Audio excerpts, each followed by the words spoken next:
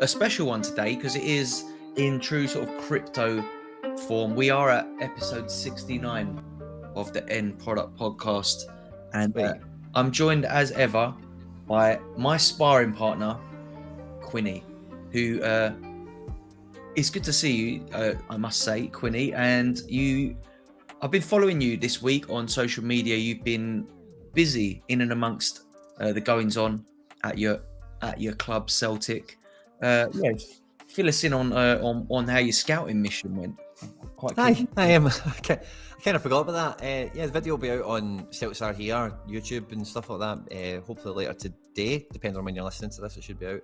But yeah, I've got to. So the Celtics Are Here is one of the biggest Celtic websites in the world for news and stuff like that. And I say we, but they or whatever got accreditation to do the Youth Champions League for Celtic. So go to all the home games, cover it, interview the manager afterwards, which is cool. So got to go there, sitting with all the scouts and all that, which is really cool. Padded seats, and got to watch Celtic versus Lazio, which was cool. I'm going to watch a wee bit more Celtic B just because I had to ask. So the manager's Darren O'Day. Really funny story, right? So I've interacted with Darren O'Day quite a few times, right? Darren O'Day used to play for Celtic. I think he maybe played the Championship in England for a year, but he mainly played in Scotland, Ireland International formerly. Anyway, when I did my B license, I had to do the actual test. I had to do a resit for it, and that in itself is a long story that I won't go into, right? But in the resit course was Darren O'Day and Charlie Adam. And they were the two players in the group, if that makes sense. And when I was back there doing a reset, I'm just there doing a test and nobody knows me. They're normally in a group, normally you get to know the group and who you're training with and all the rest of it. And anyway, so I just showed up one day to do my test. Nobody knew me or anything like that. Not that they should, but you can imagine it's different. It's a different kind of dynamic when there's an established group there for a week and then a few people come in for the test at the end of the week and you've not met them yet. Anyway, Charlie Adam was a dick. And really, mate, honestly, you're doing these coaching sessions and again, they know you're a nobody, especially if it's Charlie Adam you're talking about. And he was an absolute pellet to me. But Darren O'Day was quality. He was really good, in terms of he was really cool. Anyway, but when I first started doing the Celtics Are Here stuff, this is a really long tangent, I'm sorry, but I'll bore you with it. One of the first things they asked me to do was we can interview Darren O'Day. And it was ahead of Celtic Youth Champions League, maybe no, it wasn't. I can't remember what it was, but it was ages ago. And I didn't know anything about the team or nothing, right? And I wrote down a couple of questions and see the questions I asked. I can't remember what they were, but he absolutely slaughtered me. In the press conference thing, he absolutely rinsed me. For the questions I asked, just obviously you don't watch us and stuff like that. Or I can't remember exactly what he said, but he knew that. So anyway, after the game, I'm meeting him again, obviously, to interview him, which is quite funny. And mate, I've done a few of these little press conference things for Celtics Are Here, and normally there's a group of people, and you're just a face in the crowd, and it's everyone gets two questions, or everyone gets one question, or whatever. And you just sit there and you wait your turn, you think about something. But it was just me. It was just me. That was it from fan media, nobody else. So I've got my camera, and I didn't have a proper tripod or anything like that. And anyway, it went kind of fine. The game itself was really good, but you see when the video comes out, you see the questions asked, and honestly, I was just pure mouthy, just pure wordy questions that meant nothing, and I'm just saying words at him about the match, if you know what I mean. You got your press on. Oh mate, and then I turned the camera off. I was I'm so sorry, thanks very much. I was I'll be better next time, I promise. So it was good crack, mate. Lazio turned up, and I'll give you some nuggets, right? Lazio turned up, right? I don't think any of their cards. Actually, I think one of the guys did have a card that came on at the end. I don't think any of the guys in the team had a card, right? But they had a centre back, a Romanian guy called Dutu, D-U-T-U, right? And he was quality, mate. Guy looked like a Roman statue or something like that. Guy looked like a stud, and he was at left centre back or right centre. He was a left centre back. No. Right, I can't remember. It doesn't matter. He was a centre back, and mate, he was just pinging diags. And they had this wee guy on the left wing called Senna Fernandez, right?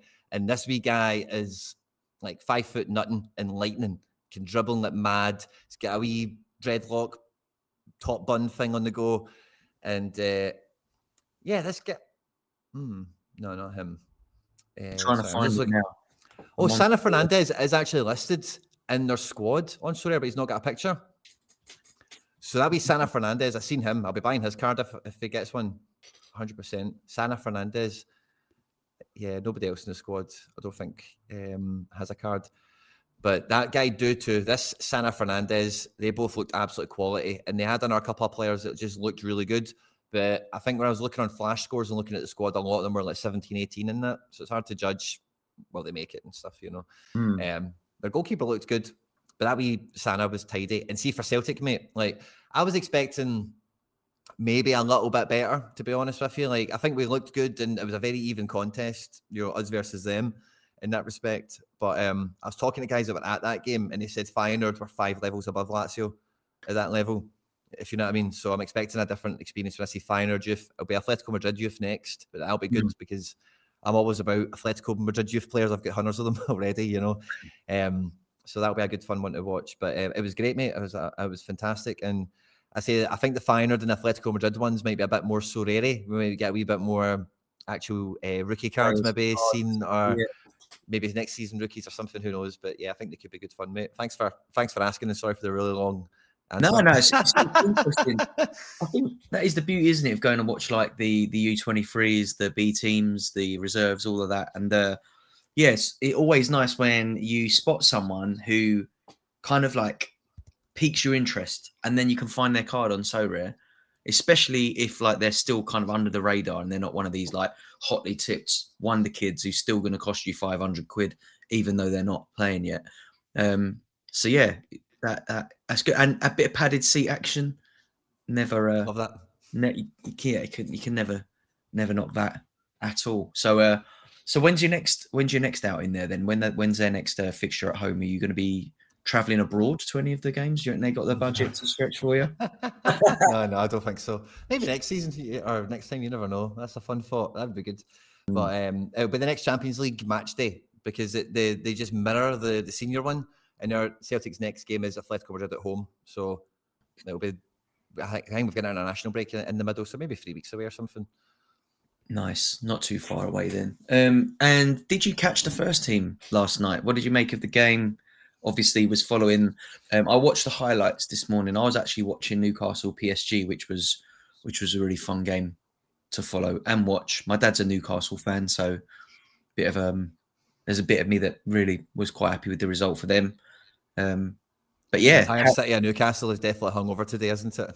Yeah, absolutely. I mean, they are on a normal Thursday, to be fair to them. Like big student night down there, or up there, I should say, from where I am. But yeah, I mean, they don't normally need an excuse to go out and have a tear up. So I think last night, I bet the City was absolutely rocking. What a game! Amazing result. I mean, I did fancy them to maybe nick it. I saw a few people in the community posting up their Newcastle stacks on Twitter, and I thought if a result could come through this week, it probably will be that one. I did think. I did fancy them a little bit. I think PSG have been a little bit off it the last few weeks. I think since the first game of the season, actually. I remember watching the first game of the season and I thought, wow, this is a massively possession-based and absolutely bossed it in terms of possession as well. But they just, for a team that has so much going forward, they just didn't seem to do what everyone expected them to do. And I think that shone through a little bit yesterday as well. They just couldn't get the ball into the final third enough. Mbappe was just kind of marked out of the game. Newcastle were getting forward as well. Like they were playing a very high line, which is dangerous when you got the likes of Mbappe on the counter, but they just couldn't get the ball into the final third. So yeah, it was a great game to watch. It was really, there was no let up at all. Newcastle did not sit back on their goals.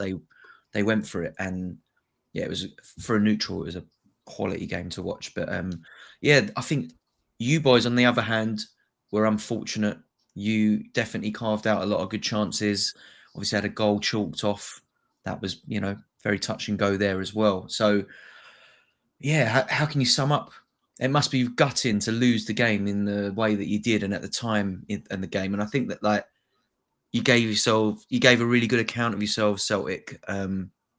Took the game to Lazio, and yeah, he must be absolutely gutted with the result at the end of it. Yeah, proper gutted. It's it's one of those ones where it's just the Celtic way. They're now in Europe where it's like, find the best way to lose, like, and we'll do it, kind of thing. So really frustrating. And I think you kind of see the quality of the transfer business really shine out. Like, that's why I was a wee bit late coming on, because I was just recording like another thing for Celtic here, like for the post match on it. And like, like, if you watch the game, you'll be disappointed, and you don't need me to tell you how the game was lost or anything really at this stage. But I was, I said it in that video that will come out, but see Yang, I think he put in the best 5 out of 10 performance I've ever seen a player put in. Like, it was like he didn't do anything wrong, mate. He was absolutely brilliant, but just nothing came off. Like, it just passed the wrong way. But I think, like, see everything he did. I don't think, like, so he passed it. He lost possession like 16 times on Sorare. If you go and check the statistics, it was wild. Every pass like didn't go anywhere really. But I don't think he was like trying to play. It wasn't as if he was playing the guy in and it was too heavy, or they fired it in the feet too hard and it bounced. It was just he was playing an incisive pass when he should have played feet, or he plays feet when the guys get three bodies around him and it doesn't get to him because one of them intercept it. It just always. I don't even want to say does the wrong thing because that makes it sound like it's just decision making, but it's not quite just decision making. It's like. It's that thing where I've seen it quite a lot, especially from playing Sorare, and you've probably seen it too with different guys. Veerman's probably a really good one, where at different stages, when they're at different levels of club, you can see that they've got absolute pedigree. And there's just that, that's maybe why he won't make it. Or, they have a game where they don't really perform, and you're like, that's why he still plays at the club he's at. Yeah. And it just feels like every game for Yang, it's like, this is just a wee bit above him still, But if he can cross that bridge, I think he could be like, he could be a frightening player, So that's what I say, the best 5 out of 10 performance I've ever seen somebody give in that sense, Yeah, no, I think they were unlucky. Got a little bit of a mountain to climb now, to get out of the group, as do Man United, obviously. Following them it's actually really good for Sorare. Sorry to talk over you, but because we lost to Feyenoord, right? And as soon as that happens, you think straight away, the last game is against Feyenoord at home. So you just need to outdo Feyenoord between now and then you need to beat them in the last one. So they lost, we lost. What it is. You then go into this double header of we're going to play Atleti, they're going to play Lazio. And, you just got to hope that Lazio scud them, Yeah. Beat them over 2 legs, could be 1-0 or the double header. And then as long as we can just slightly do better than that, you go into the last game and then you're fighting for third, which for Sorare purposes, you want Celtic to be third and not second. Because, like I say, Europa League is probably much better for some of our players, Yeah, I'd agree with that. I think that's going to be a really interesting sort of tactical. Be interesting to see what the market does when we come into that kind of the end zone of the group stage, where we do get to see a bit more of a clearer vision of where these clubs are either going to end up out altogether or end up back down in the Europa, like you said. And yeah, I think there'll be some pretty strong teams landing that Europa League. To touch on Man United, I mean, the way that we're playing at the moment, I'll be surprised if we even end up in it at all. So, proper disappointing performance. I wouldn't say disappointing performance. I think it was frustrating is a better word for it, because I think that we did the hard bit to get ahead in the game. And I think we deserved to be ahead when we did get there. And then there was just complete headlessness from there on in. Obviously, Onana is a bag of mistakes at the minute. Watching him doesn't fill me with any confidence that he was the right signing. I feel like been trying to think about what is going on there, and it's like some people will like blame the board or blame the players or blame Ten Hag, but I think it's a mixture of all of them, because I think Ten Hag's obviously come in, and if you look at the players he's tried to bring in and failed, the big one that sticks out is obviously Frenkie de Jong. And if you look at that as maybe if we look at that as like, well, if we didn't sign him, and then we went on to sign Mason Mount and these players, and I don't think Mason Mount and Frenkie de Jong are similar players at all. Personally, I think Frenkie de Jong is a little bit like a silkier version of like a Declan Rice, someone who can sit, hold the ball, can pick a really good pass, but plays his role on the pitch, not the most dynamic, but gets the job done, can pick a pass, it sits in his position. Mount is a little bit more front and back, box to box, a little bit more all action, it takes more risks, that kind of player. And I think that if you look at Onana and the passes he's trying to play, obviously we've had the defensive injuries issues there. But if you put a player like Frankie de Jong in that hole between midfield and defence, I think a player like that is much more of a target for a pass from a goalkeeper like Onana. And if you look at the awful pass that led to them scoring, that's where you need a Frankie de Jong in the pitch where that pass was supposedly heading. So I don't know, maybe, we've signed Onana with a view to, right, we're going to start playing the ball out from the back a bit more. We need ball playing players in deeper positions in the pitch. We haven't got those. And it's even without the injuries, I'm not sure you would classify I like Lisandro Martinez, but he's not the most ball playing centre back out there. He's not like, I don't know, like a John Stones would probably be a good example of one who's worked that out quite well in the Prem. Saliba, probably another one. And then, so I just wonder, like, did we sign Onana with a view to making sure that we sign this piece, that piece, and that piece? And unfortunately, we haven't. Therefore, we've now got a goalkeeper who is supposed to be good with his feet. We're yet to see that, but isn't the best shot stopper in the world. So, yeah, I think we find Man United in a bit of a sticky situation here where they're going to have to stick by Onana, really, because you can't, I don't know, dropping a goalkeeper is a bit different to dropping like a centre-back or a full-back or, a defensive midfielder or an attacking mid. It's probably the one position in the whole squad where you really, if you drop that player, you don't just drop them for a game. You're dropping them for a couple of months, probably, until the next goalkeeper has an absolute shocker. But you can't chop and change a goalkeeper every few games, as we're seeing Brighton coming a little bit unstuck against Villa.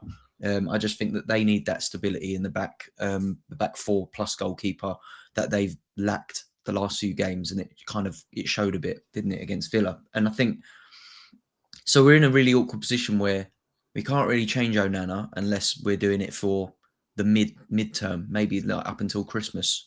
And Bayindir is still pretty young. He hasn't proven himself at this level just yet. He's obviously got a bit of Champions League experience, but he hasn't got much beyond that. SR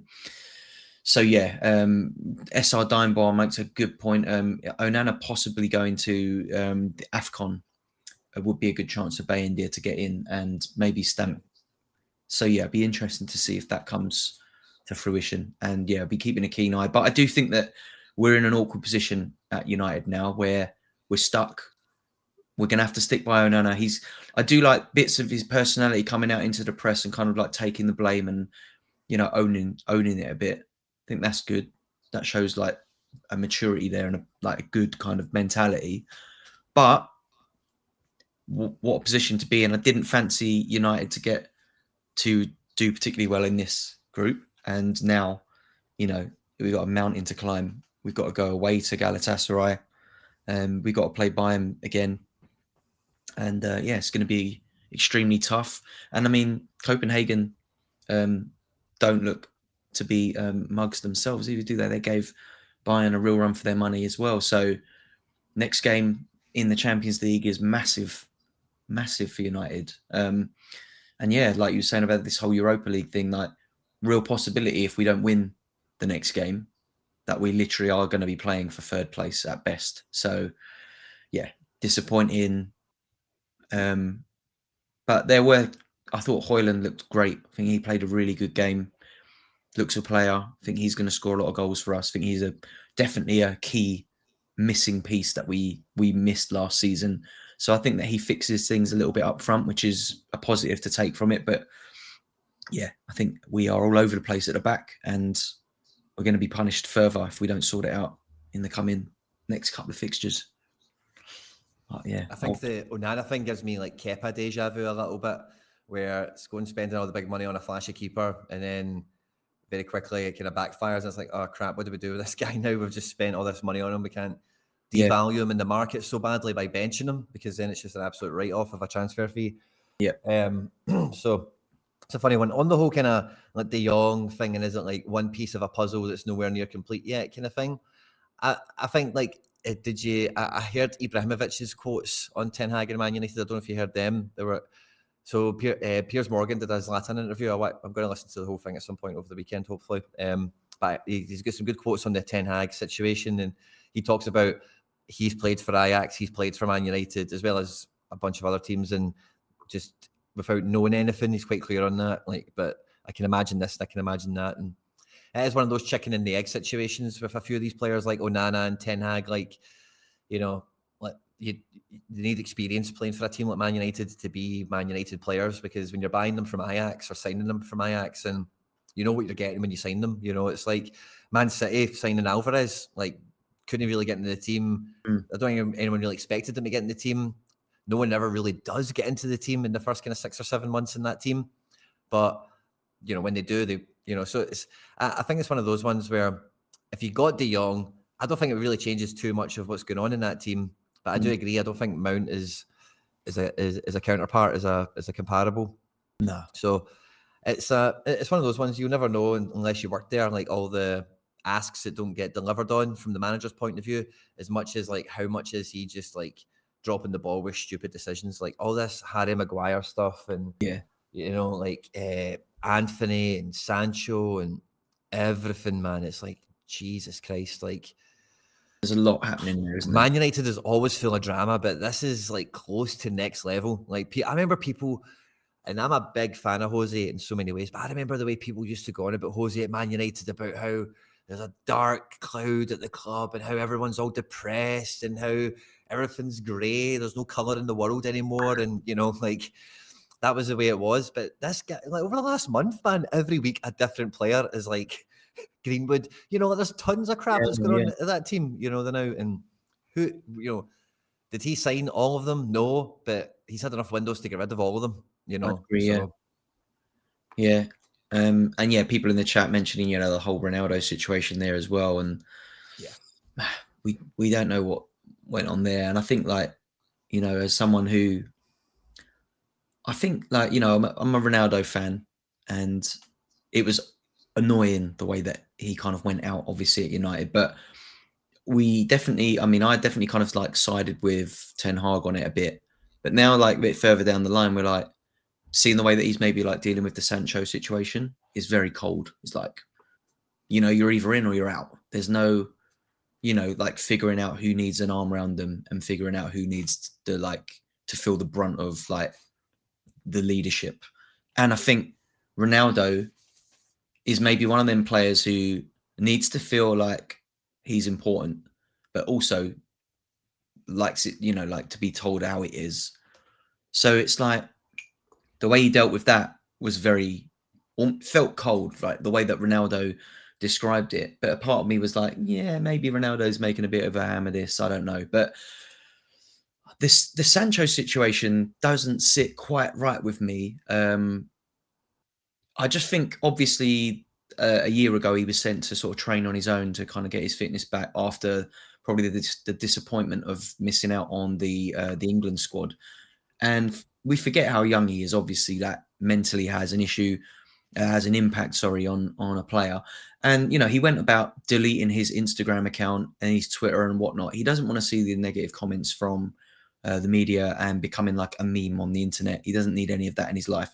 Therefore, like kind of like screams at you that this is a player who needs an arm around him, needs like almost like a manager to be like a semi sort of father figure to him, because if you look at when Sancho was at Dortmund, there wasn't really anyone that could say anything bad about him. He had no negative press. He had no negative feedback. He was performing week in, week out, man of the match, player of the months, all of that, scoring goals, making teams look stupid. And the only way I think you're going to get him to do that at United is if he's made to feel a bit special. To do that, he's going to need to hit a run of form. He's not going to hit a run of form in and out of a team anyway.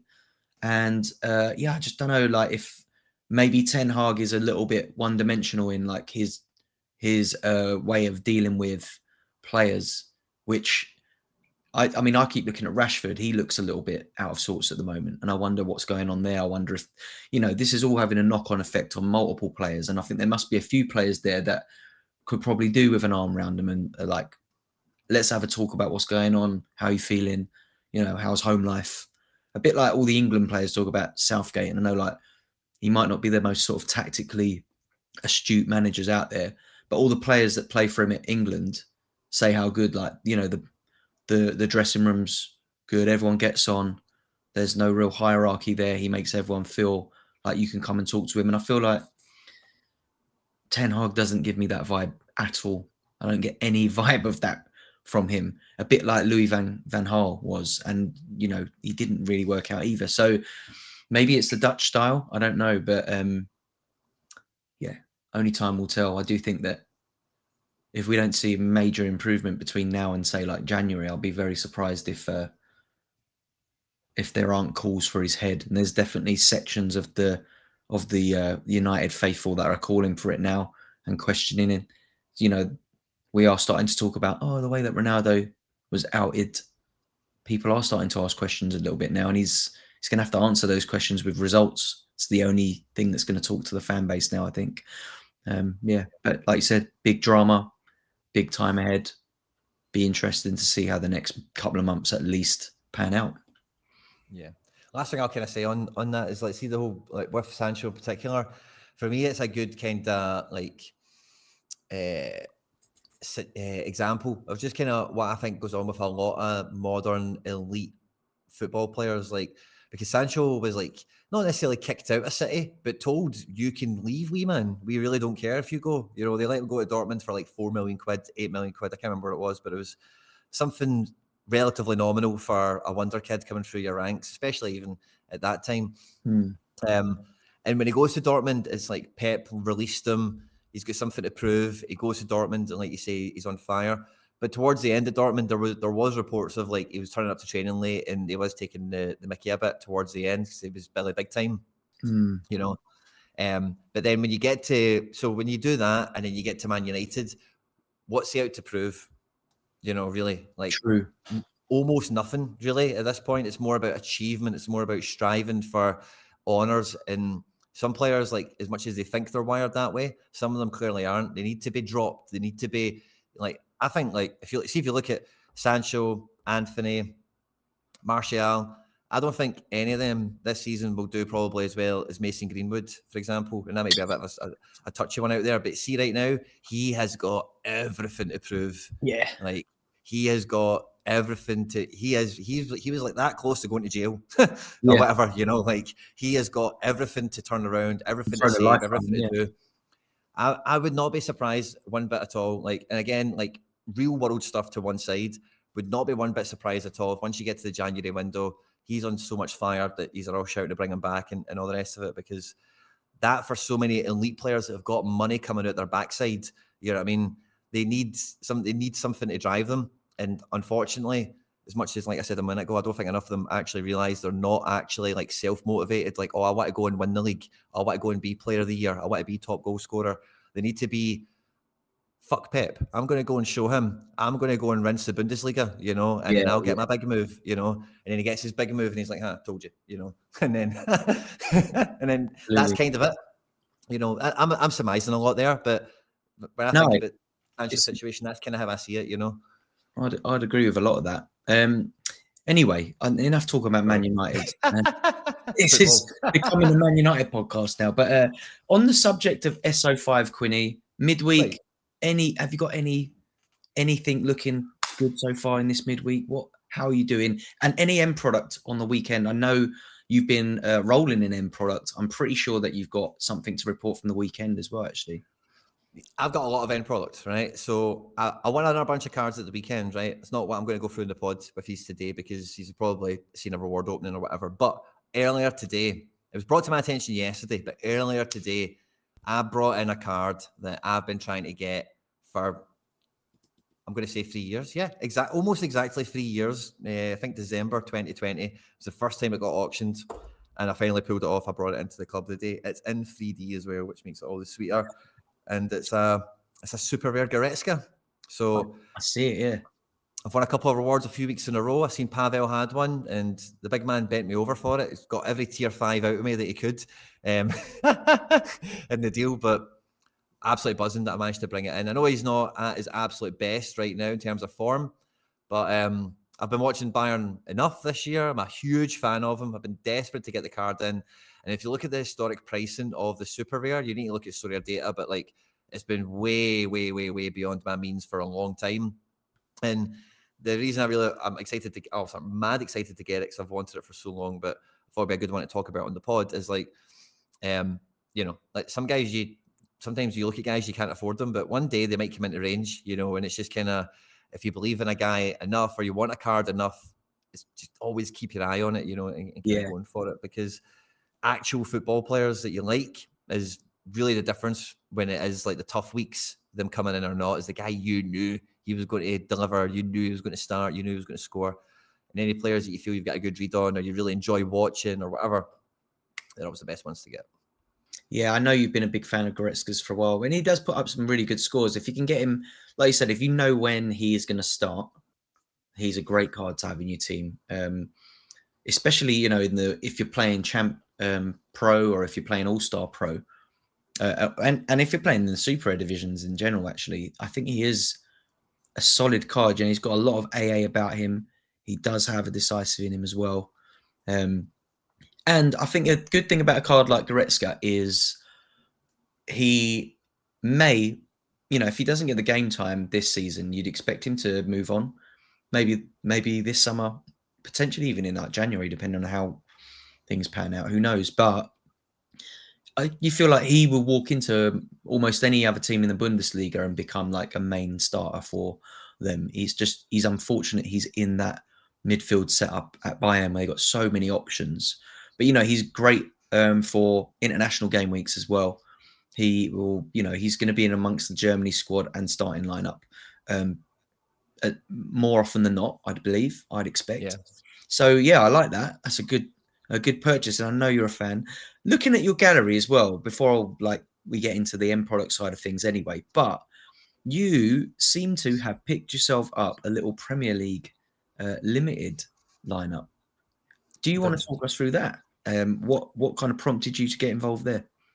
So you might have missed it, Stish, but they are doing a Premier League like free weekly giveaway thing for some signed shirts or whatever. I bought a little team for it, basically. So I'm not anywhere near getting into the top 70. We've got one game week to go, bought this game week, and then I'm basically going to give all the cards away, like, if you know what I mean. So I just bought the 5 to have some fun, maybe try and win something, and then do a little bit of a giveaway for it. But I picked the team looking at just those 3 fixtures, and I had a little bit, I think I'd used a super rare threshold to build it. I had some change left over, but so I had it within a wee budget, and I tried to target the fixtures, but unfortunately, mate, I had Raheem Sterling as my striker, and Chelsea are famously not scoring goals right now, which is a right pain in the arse.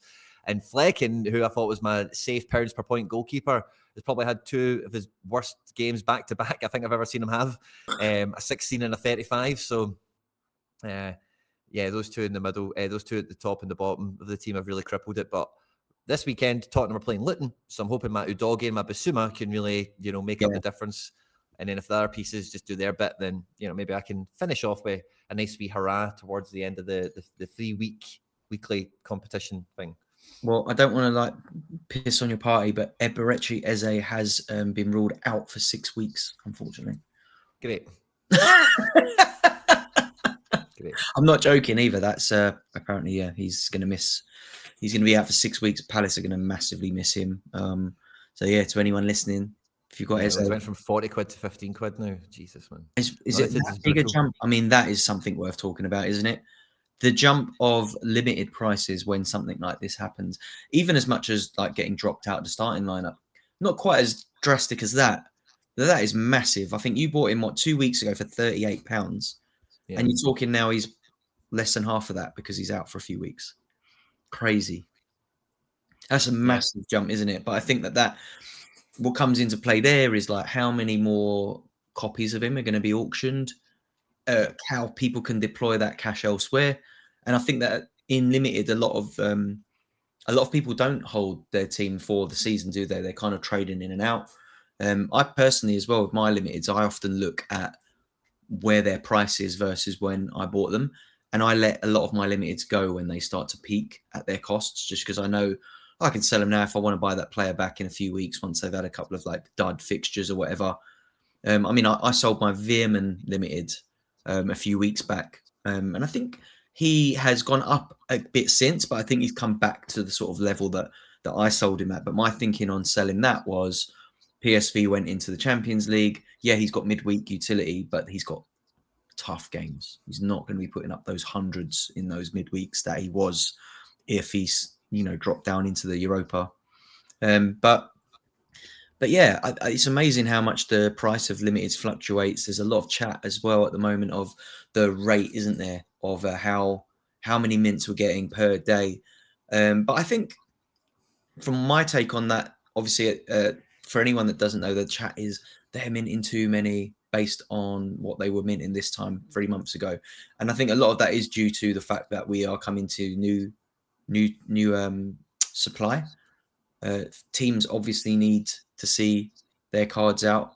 So rare don't pay for these licenses to sit around waiting months and months and months, surely, right? There must be a reason that they are auctioning at the rate. We need the auction money to come in to pay for prize money and pay for new cards and blah, blah, blah, blah, blah. So there's a lot of reasons, I think. If you follow MPen10 on Twitter, he put a little thread out. Shout out MPen. Go and check him out on Twitter. But yeah, I think, any thoughts on the kind of like supply rate where we're at in terms of auctions and stuff, Quinny? Yeah, I don't know. I've not seen this thread from MPen, but he's always a good composer of tweets and definitely a good account to follow for sure. But for me as well, there's still some licenses that haven't came out this year. So I think they've got to get a good like serial issuance on some of them before they dry the auction off, because we've had Champion Euro filled out. I think we've had a lot of the Challenger, but we've still not had Scotland, Yeah. And there is a few bits and bobs like that I think this international window that's coming up, we'll probably get that housekeeping done of just, right, who's left, get them out. And then once they've had that kind of tap turned on their auctions for a month, then we get to Christmas and I think everything's set for the season in terms of a regular beat, of how many people, how many leagues, in terms of, what card the cycle is, for the auctions. Yeah, it's I'm trying to think who else we're sort of missing. I know there's not been any further communication on the kind of like the Russia situation, but I'd imagine that we're not going to see Russia again for the foreseeable. Like I said, we're still waiting on Scotland, and I wonder what's holding that up. Is it a deal with Rangers that obviously they weren't in the last round last season? I wonder if they are trying to tie things up there. But other than that, are we missing any other kind of full divisions at the moment? Are we waiting on any? I don't know if you count it as a full division, but we've not had the Portuguese. We've had no Portuguese cards. No, we haven't had any refresh on that. Obviously, we've had most of the second divisions, the Ligue 1, that we haven't seen or heard any news on what's happening with PSG this season, have we still? So, yeah, there's still more French teams and Italian teams to come. Maybe is it French and Italian or just French? They're saying, I think you're right. There was a French and Italian. I think we touched on it, didn't we? Last week, the week before that. But yeah, I think we'll be keeping an eye on that. Like you said, maybe that international break will come into play a little bit more. But yeah, not expecting to see too many sort of like fresh licenses. I did see Techers had kind of like unearthed this article from a few months back now, actually. It was in Brazil, an article that had mentioned a deal that Flamengo had done with So Rare. And I'm pretty sure we haven't seen any Flamengo cards yet, but this was back in July. So that might be something for maybe next season. I don't know. But yeah, I'll give you a wee bit of end product, a wee bit of intel, right? So if we do get more Brazilian action, you might have seen this, you might have missed it, but yesterday, the day before, I seen on my Twitter timeline that Ajax have signed a partnership deal with Atlético Paranense, which is a Brazil Serie A team. You'd probably recognise their kit or something. They're not a big team, but they're not a small one either. I've actually got one of their kits upstairs somewhere. I might stick it on for next week's episode. What an odd coincidence. There we go. Fantastic. So if they get cards, that could be a wee sneaky route into some Ajax kids or even just some kids in the Dutch league later on, So I've seen that happen. And if we do get Flamengo, obviously a different club altogether, but great one to get as well. But just if there is more Brazil, Atletico Paranense for maybe the aficionados or the smooth operators. I'll be keeping an eye out for that. But yeah, I mean, in terms of supply new cards and that, are there any leagues? I know we're probably it's unlikely that we'll see anything fresh, but I mean, I think the only one that sort of like sticks out obviously is that now is the Saudi League, is like probably amazingly like the most likely new full league that we might see onboarded at some stage. But in terms of like the kind of the market where it is at the moment, gallery values, etc. Seen a few people involved in discussions. I think Laird and the guys from So Rare Down Under have been discussing. Those guys, one of them selling up his gallery, and there's been a lot of discussion, hasn't there, online of late about the price of cards and you know, in terms of doing a bit of de-risking, that kind of thing. And is that something that ever enters your head, Quinny? Obviously, you're heavily involved in the content side of things. I know you've kind of like had your times down the years where you've offloaded like a bulk of something to like restructure. But how much of the thought of de-risking comes into your head? How often does that come in? Obviously, you're pretty much doing this full time, so you need to take something out, right, at some stage. And you've had some wins of late, so you've kind of like opened yourself up to the possibility of doing a bit of de-risking. How often do you think about that kind of thing? And have you ever thought about selling your entire gallery up? So the first one, in terms of the other thing about de-risking, I'm always kind of, I don't really watch my gallery value as much as I watch my gallery like holdings, you know, what I've actually got in my club, what I like, what I think has value in the game, value to me, that kind of thing. And I'm always kind of trying to prune and adjust that in terms of like a lot of stuff I spoke about on the podcast over the last 69 episodes, you know, getting Celtic cards in, restructuring rares, restructuring super rares, trying to get uniques in at the same time. And for the last like 2 years, I've been doing all that while de-risking, while withdrawing, you know, like I can't remember on that last how much money I made video that's on the YouTube, but I think like last year in like game winnings in terms of cards sold and stuff like that, like I think I withdrew like $9,000 from that last year, never mind like trading and maybe selling a couple of cards over the season and, you know, whatever. You can go check the video out, anyone that's interested. I can't remember the exact total roundup, but it was like a wage, you know, it is what I do, you know, it's basically my job at this point. Yeah. So I've kind of and that's why, like, I think sometimes maybe some of the content on the channel doesn't overly look remarkable sometimes, some of the stuff I'm doing, but I think it's the viewers of the channel that are there for the majority of the videos, if not them all, that really get the fact that, like, my gallery at peak was worth 200k. And since then, all I've been doing is withdrawing bits while making the other bits better. So as I look at it today, I don't know what I've withdrawn over the last like 2 or 3 years. Let's just call it 70 grand. That's a lot. That's right? A big amount, yeah. I'd probably, over the last 3 years, something like that. And then maybe not quite as much as that, maybe 50 or 60, I don't know. But like a chunk, like a real fucking wad of money, I've been withdrawing. My gallery's worth 37 now. And obviously, you know, a lot of prices are like way down from where they were, you know. But like, I don't think I've done a bad job of like de-risking and improving. And so in terms of do I think about it, I think it's like, it's my strategy. It's like what I kind of do all the time, almost, if you get me. I know it's not always too obvious because no one is sitting looking at my bank statements every month and going, oh, you've made a wee withdrawal on Thursday. That was cool. Or, you know, that kind of thing. And in terms of selling the whole gallery, I think that's kind of what the build becomes. So for where I'm at now, the gallery total value, if I remove basketball, because I keep forgetting I do have basketball cards, it's 27 ETH at the moment. So for me, like the gallery as a whole is definitely worth 27 ETH, if that makes sense in my mind, in terms of some of them are underpriced, some of them are overpriced, but there's probably a wee bit of negates itself to an extent. But they all fit together. They all go together. They all kind of, it's a piece, it's a collection, it's a whole, like, as a club, if you get me. Yeah. So if I was to sell it, and if I was to sell anything that's kind of in the club, it would need to be like like I've done before, really, like wholesale pieces. Like I think one of the big things I did to buy all my Celtic stuff was I sold all my Champion Euro stuff, or I sold all my under 23 stuff. I just wrote those divisions off, and I was like, they're just sold. And anything that I'm keeping from those divisions will play All Star, because that's why I've kept them.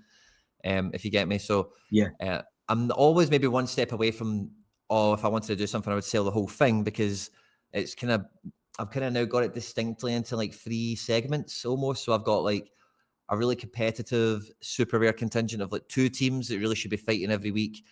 I've probably got the same at rare.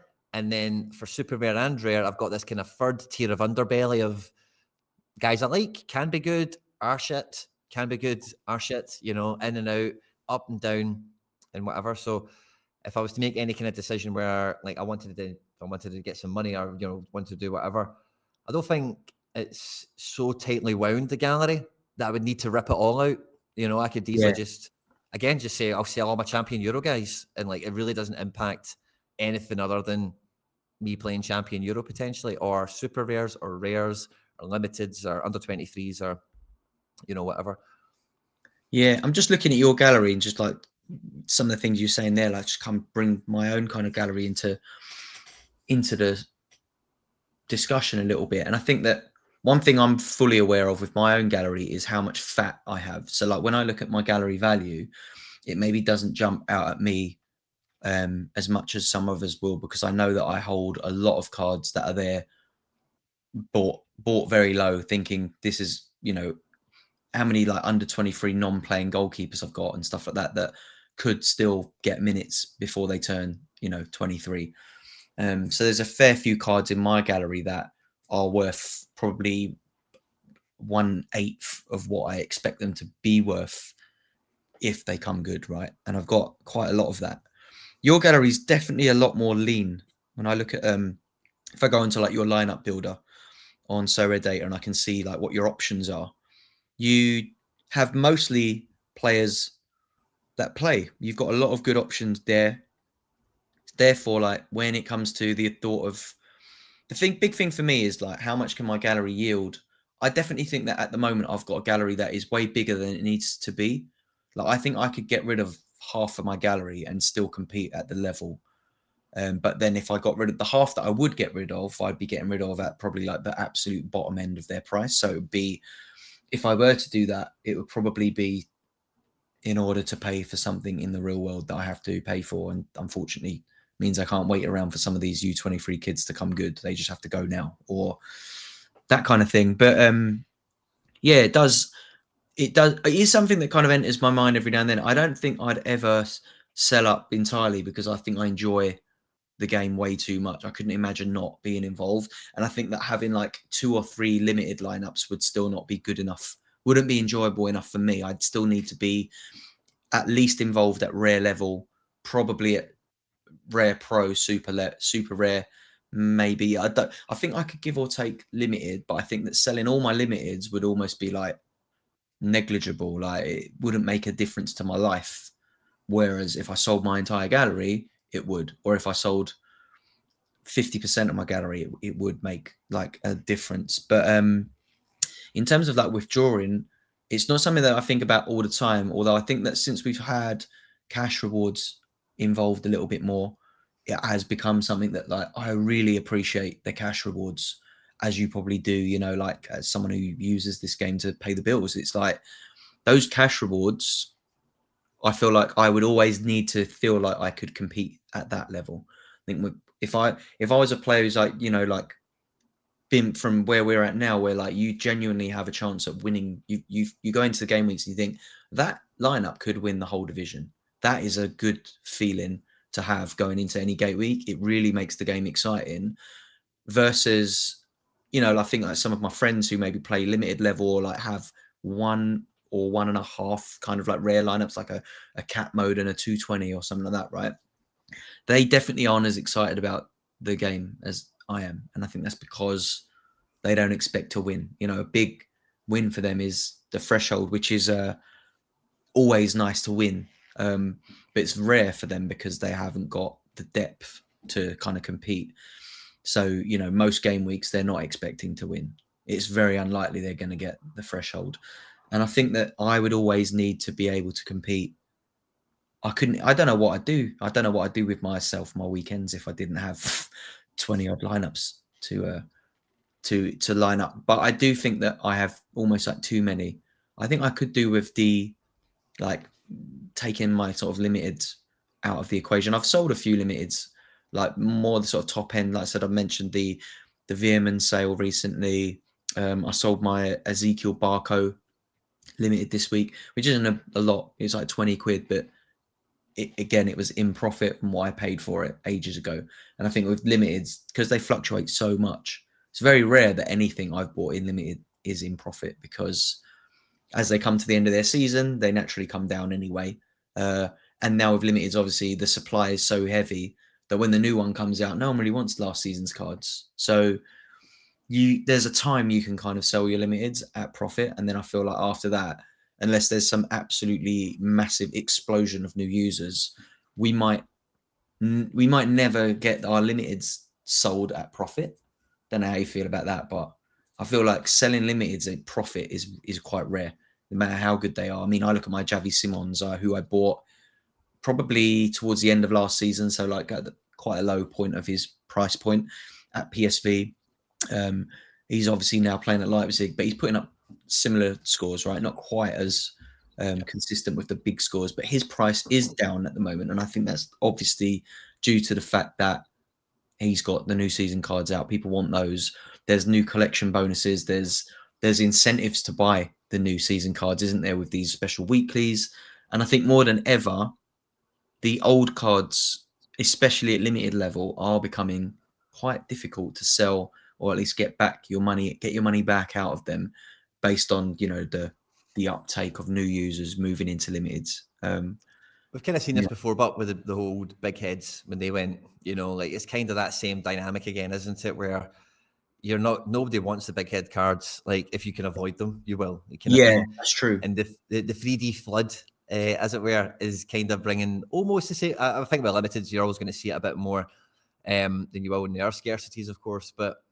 Yeah, it definitely does feel that way, because like limiteds, like I think I've said it often enough when we've spoke about them, but like for me that should be like majority of them. They should be like disposable. It should be like you're buying it to play the card. It's a disposable purchase in that sense. You spent the tenner, you spent the 30 quid, you've got your Eberechi in, like, hey, he's injured now, what can I do about it? So that's the way I kind of look at limiteds a wee bit more, particularly like the run-of-the-mill characters, like the Eberechi versus the Messis or the Mbappes of the world, if you get me. Because they are meant to be the pick up and play part, so like you're kind of getting there. Like, where does that peak? Where can the run-of-the-mill guy, where does he really spike to? Is it 50 quid? Well, if you've paid 48, you've not got much room there, so it's maybe something as well that you just kind of, it's one of these things as well over so rare. Like, there's always been a moving goal. Like, what is the market like standard? What is the market rate? Because there's always been, we've added a new league, or we've added more thresholds, or now we've added another scarcity or whatever. Sorry, I need to swap my camera stash. But this season, like, we don't really have any new licenses joining the party, like you mentioned. And like we know at the beginning of the season we're going to get thousands and hundreds and tens and ones of whoever we're talking about. So it's that this should be the season where you really start to discover like that standard, like a Premier League guy that takes some set pieces and has some AA. When fit and available, is £30 to £50. If he's injured, he's £10 to £15. And we might discover more of these kind of like standards, as it were, like as the season rolls out, because finally there's less of that, changing situation. I did a video like 2 years ago, and it was talking about how it was impossible to get this kind of thing on the Sorare marketplace, because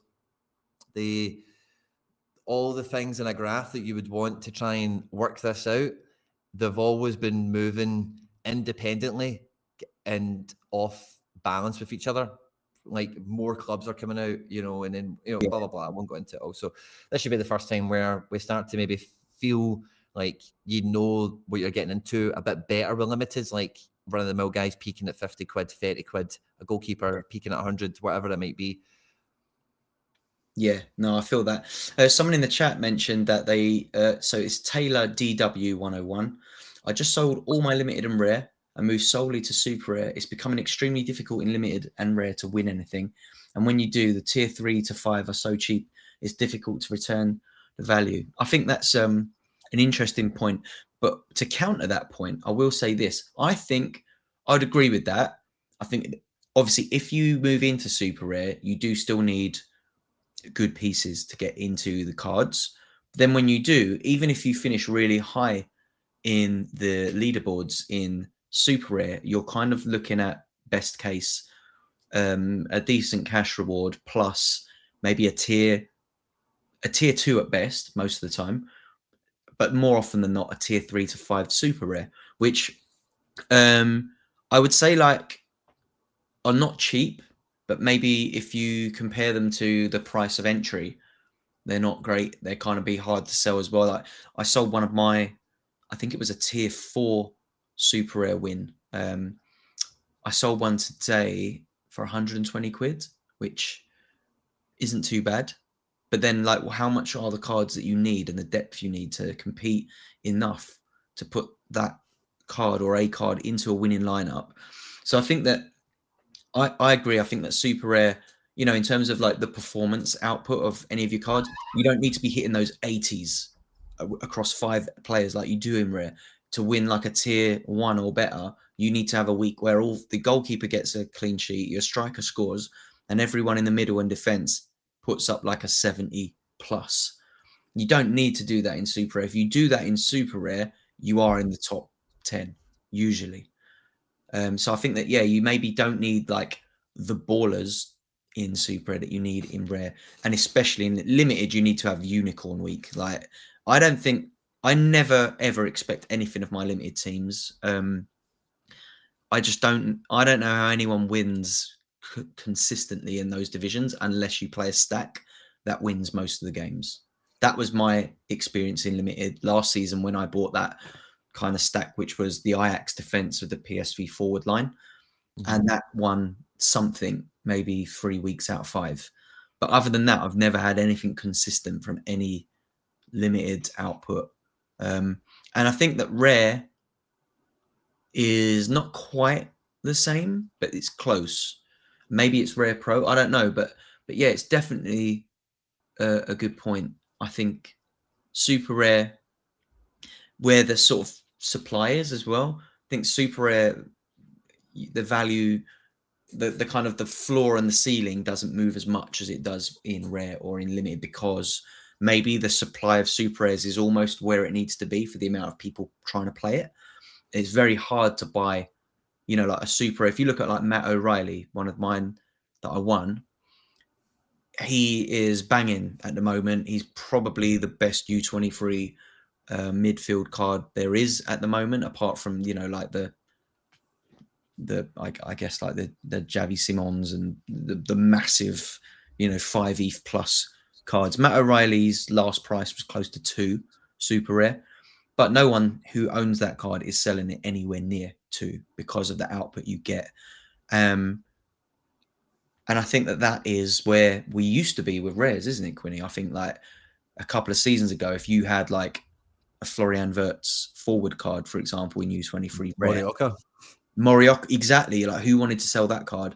And there was a mass, and that pushed the price of them up exponentially. And I think where the supply is at the moment, obviously the rate of onboarding isn't where it needs to be to get rares to that point. But I think that super rare feels like it's where super rares hit that sweet spot now. I think where there is a little bit more stability in the market there.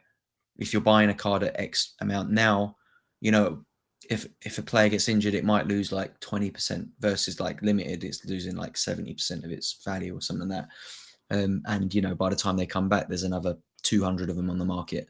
With super rare, they might not even get another auction between the time that they come back from that injury. And I think that's one thing you do get with super rare that you don't get with limit. You definitely don't get with limited, but you probably don't get with rare at the moment either, based on supply. What do you reckon, Quinny? Anything to add? I think rare and limited need more competitions, because for the amount of cards that any player is likely to gather, you kind of, like you say, you run it. So I think with limited, it's really hard for me to really put myself in the limited player's shoes. like I'd say probably for you, Stish, and most people I do speak to play with limiteds, because I do think to really know the limited experience, you can't have any rares. You can't ever have had any rares. Yeah. Your budget has to be like really 200 quid, and you're not putting another penny in or whatever to really get a different, the gauge on that end of the game for me. So I always stop myself from commenting on limiteds too much, because I don't really know what I'm talking about, to be quite honest. But I do feel with rares, like you need maybe another, maybe not a whole other like arm like the cap mode is 220, 40, 70, but you definitely need maybe another little beat of competitions, I think. Maybe they're trying to do that with the specials, I suppose. But I just feel that when I'm going through building rare lineups, and I suppose people will do this with limiteds on a variety of budgets, but you want the difficulty in picking your teams to be, you've got a lot of good choices, but you still want to be able to use as many of your good choices as possible. And realistically, if you've got a good contingent of limiteds and you're playing the better divisions and you're striving, you'll have good rotation pieces and you'll balance off who's at home and who rested. But you will probably have 2 or 3 other lineups that are, on paper, the quality of card is probably somewhat equal, even although the individual match they're playing this week might not be as attractive. But in football, hey, they could score 2 goals. It could still happen. You just find it less likely, so on a lower priority team.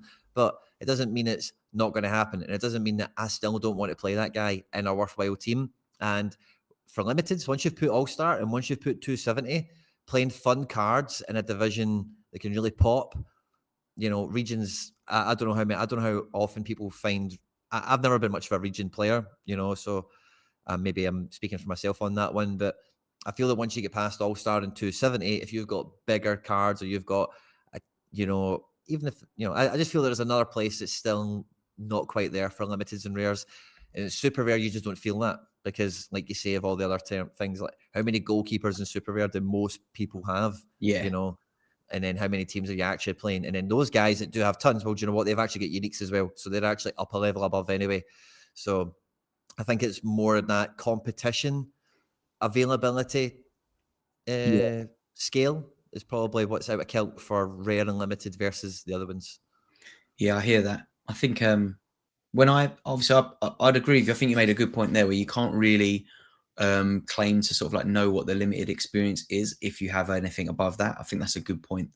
Because the way that I kind of treat my limited lineups is almost like a little lottery ticket, like a bonus spin on like the side game or something like that. When that's how it feels. The way I kind of put my limited lineups together is like, I've spent hours doing my super rare and rare. I just need get these done, just quickly generate them all, like bang.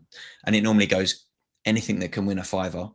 So cap 240. Sometimes I'll even use my limiteds to like try and win academy rather than putting them into any of the other teams, because 90% of the cards you win are worth less than a $5 anyway. If you win like a TF3 or below, your cards are going to be worth £2 or less.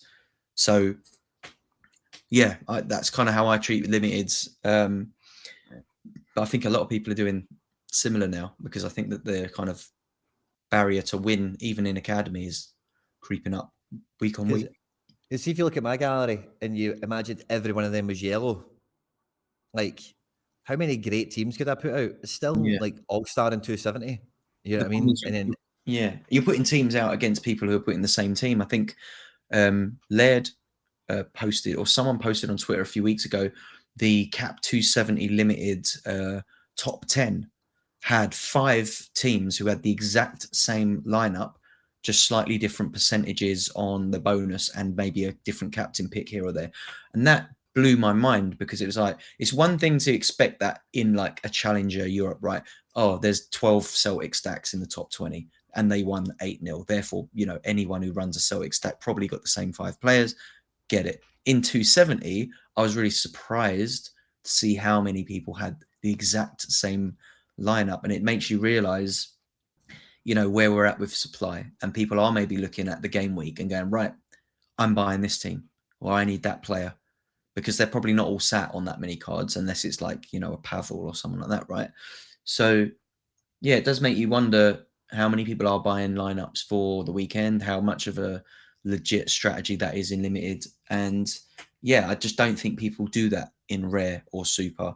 You don't just buy a whole lineup for the weekend and then discard it the week after once you've got your reward. But yeah, I guess it is a completely different game, isn't it, playing limiteds? And I'd agree, maybe they do need some more ideas. I like cap modes in limited. I feel like if I get a winning cap mode, that feels a little bit more enjoyable. I think that you almost know if you're going to win something in the regions in limited. But yeah, good, an interesting discussion. That definitely something that I think we all probably think about. But yeah, definitely something that So Rare must have to think about all the time. How do we keep the limited audience engaged? And not just engaged, but like engaged enough that they want to move up. That's the thing, isn't it? If you don't feel like, if you think it's too hard to win, or you don't feel like you've got a chance, you're not gonna like double down and buy rare teams, are you? So, and I think I think individually everyone's looking for their own opportunity, if you know what I mean. And like with some of the stuff we're talking about now, like that bridge to limited and rare is at a real sweet spot now. Like, see, over the last month, I've picked up some really fun rares that have been under 100 quid or so, or under 200 quid, certainly.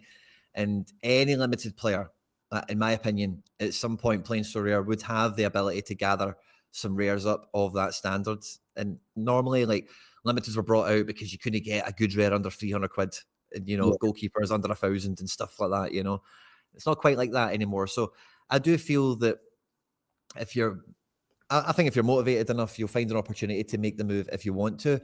But when I'm thinking about this stuff, I always try and think, if I was to do this to the nth degree, so if I was going to play limited to like the nth degree, that Auxerre kind of play is not too far off the way to go in terms of like looking for a stack, looking for a fixture, and just like DFSing it in, if you like, just knowing that they are home favourites are probably going to scud somebody 8-0, and you can get the guy for 20 quid, and the guy that takes penalties, and they've had 5 penalties. I'm making all these stats up just to give a scenario. This didn't happen for Auxerre, but and I think like, so when I mean by the nth degree is like, imagine there was like professional So Rare players, or imagine there was like, what would be the arena that would define the best players from the worst players. And then I think that could happen in limiteds, but the way it would happen is in that nth degree where everyone kind of has everyone at their disposal. If you were going to be a whale and be, a limited, be the number 1 ranked guy, that was your ambition, be a top 10 ranked guy, you would buy like 50 like goalkeepers, 50 defenders, 50 mids, 50, you'd buy decks of cards, literally. Yeah. And you would cycle them every week, depending on what you liked, and that's the way you would do it. So I don't know how I got onto that. I'm really sorry. I've lost the start of that, so I don't know where to finish it at. I'm sorry. But the limiteds, yeah, that's kind of where I think like the nth degree is with them. Is like you could, but again, I don't know what that would be like competitive wise. Again, I know people talk about the ROI part of it, but it depends on what the objective is.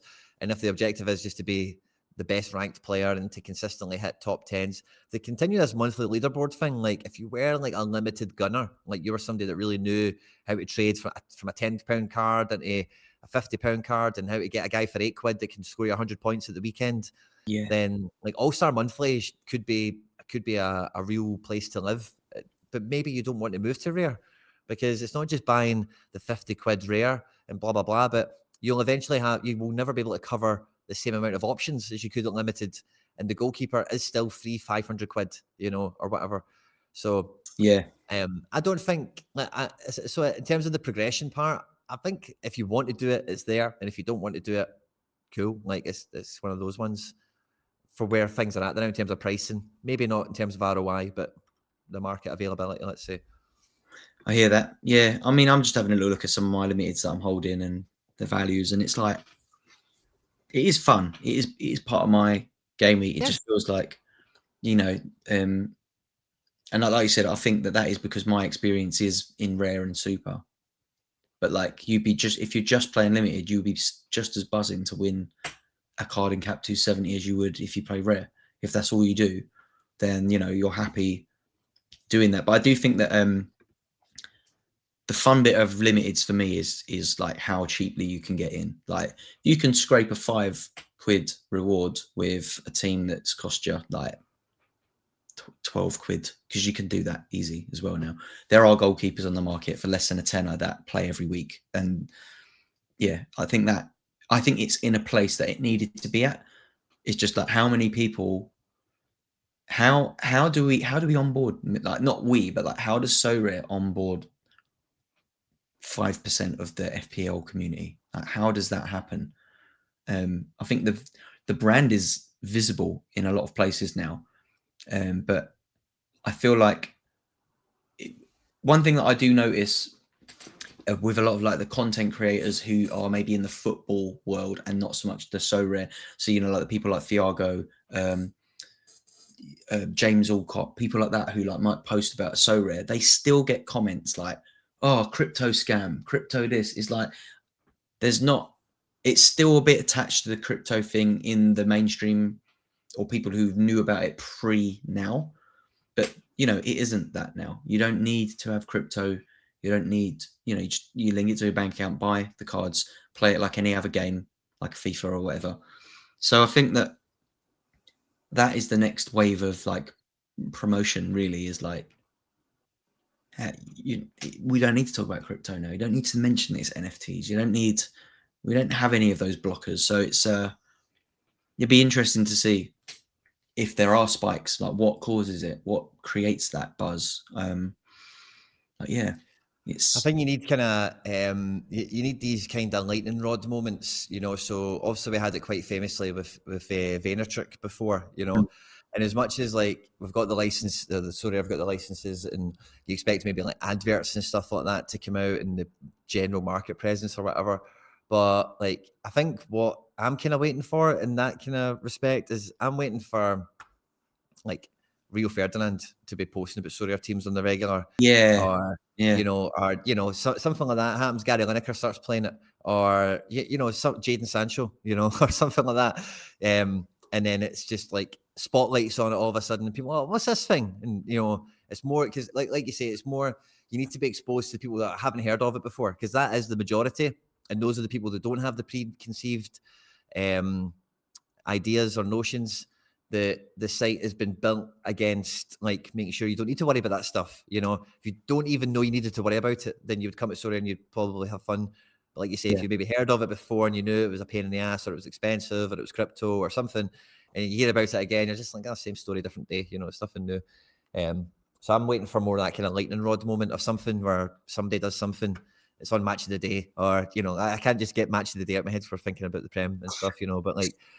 So I know they're featured on the FPL like website and stuff like that now, and they're like when I interviewed Nicholas, he said the Premier League only has like 11 global partners, like 11 people that no matter where the Premier League is showing, they're sponsored, like guaranteed everywhere in the world. So they are on that top shelf, like firmly. They're not just like sponsoring the fucking ball boys or something. No. You know, like I've noticed as well, like the So Rare logo on the Man of the Match awards in La Liga this season. Yeah, like, it's well cool, isn't it? It's right on there. So yeah, I think that the brand awareness, maybe this is part of the plan though. Like, look, let's spend the next 2 seasons making sure everyone sees that logo from everywhere.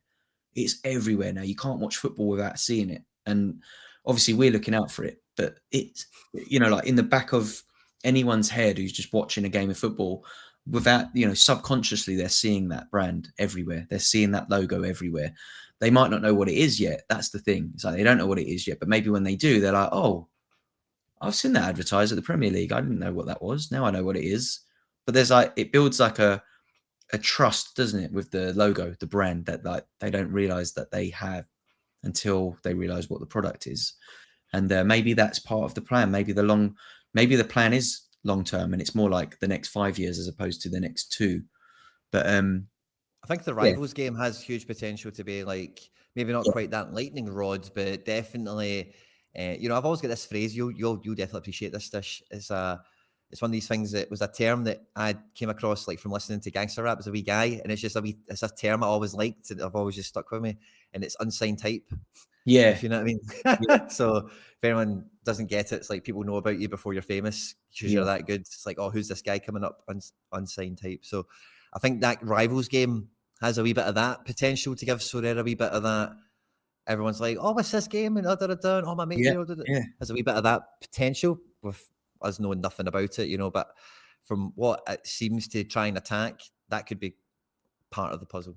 That could be good. And I think, like you said, like talking about that or the Rio Ferdinand moment or this, that is where that can come into play. And, like, and beyond that, it could be television, like, a little ad in the, like we was talking about it before, like the Bet365 ads that pop up at half time. It might be like before kickoff, like grab your phone, download the app, and like, the top 50 players will win tickets to the next game. And it's like something that like someone sat watching Premier League indoors can go, right, let's me versus you, blah, blah. And, they go into a little league at the end of this week, the top 50 scorers or whatever win tickets for the next game. They've got tickets, they've got the licenses.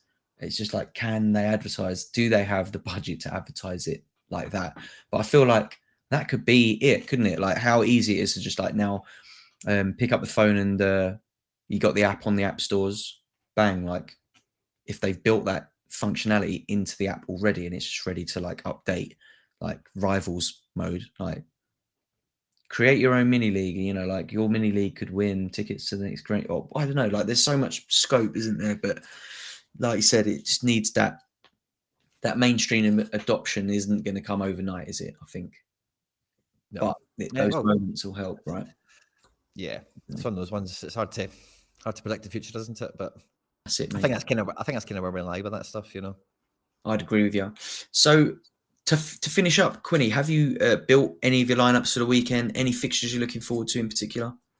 I'm going to win Cap 240 Super Rare again this week. I've got that Goretzka. He's getting L15 of 48. I think he starts the weekend. Not looked at the predicted lineups, but I've got a wee hunch, and I built a team, and it's very similar to the one that did well last time, but big LG's in it. So I've not really built my teams, but I know that team's going to be really good, and I'm buzzing to get going for the weekend for sure. Nice, yeah. I've got into sort of like doing some of the early builds, but I really needed to see who plays in the midweek and stuff like that. So I'm kind of keeping an eye on Thursday night football to watch out for. Yeah, absolutely. Yeah, going to be watching who starts, who plays, who doesn't come off the bench, and yeah, I'll be doing a proper whole overhaul of like what I've sort of sketched in up to this point. Before I leave you, I'd like your personal opinion on Nat Phillips for the weekend because he's got a great cat mode score. Is he likely to start, or are we going to see Carter Vickers come in ahead of him? I think Scales looks pretty good at the moment. I can't imagine him getting dropped, but you're the expert on Celtic. How do you see them lining up at the back this weekend? I think it's so hard to judge, but the way that we managed Hatate after he's returned from injury, so I'll get this up because it's very much painting by numbers. I wouldn't be surprised if this was similar. So Hatate got injured and then proceeded to play 30, 58, 61, 76, 72. So gradually, like more and more minutes. So Carter Vickers came off, got 30 minutes last night.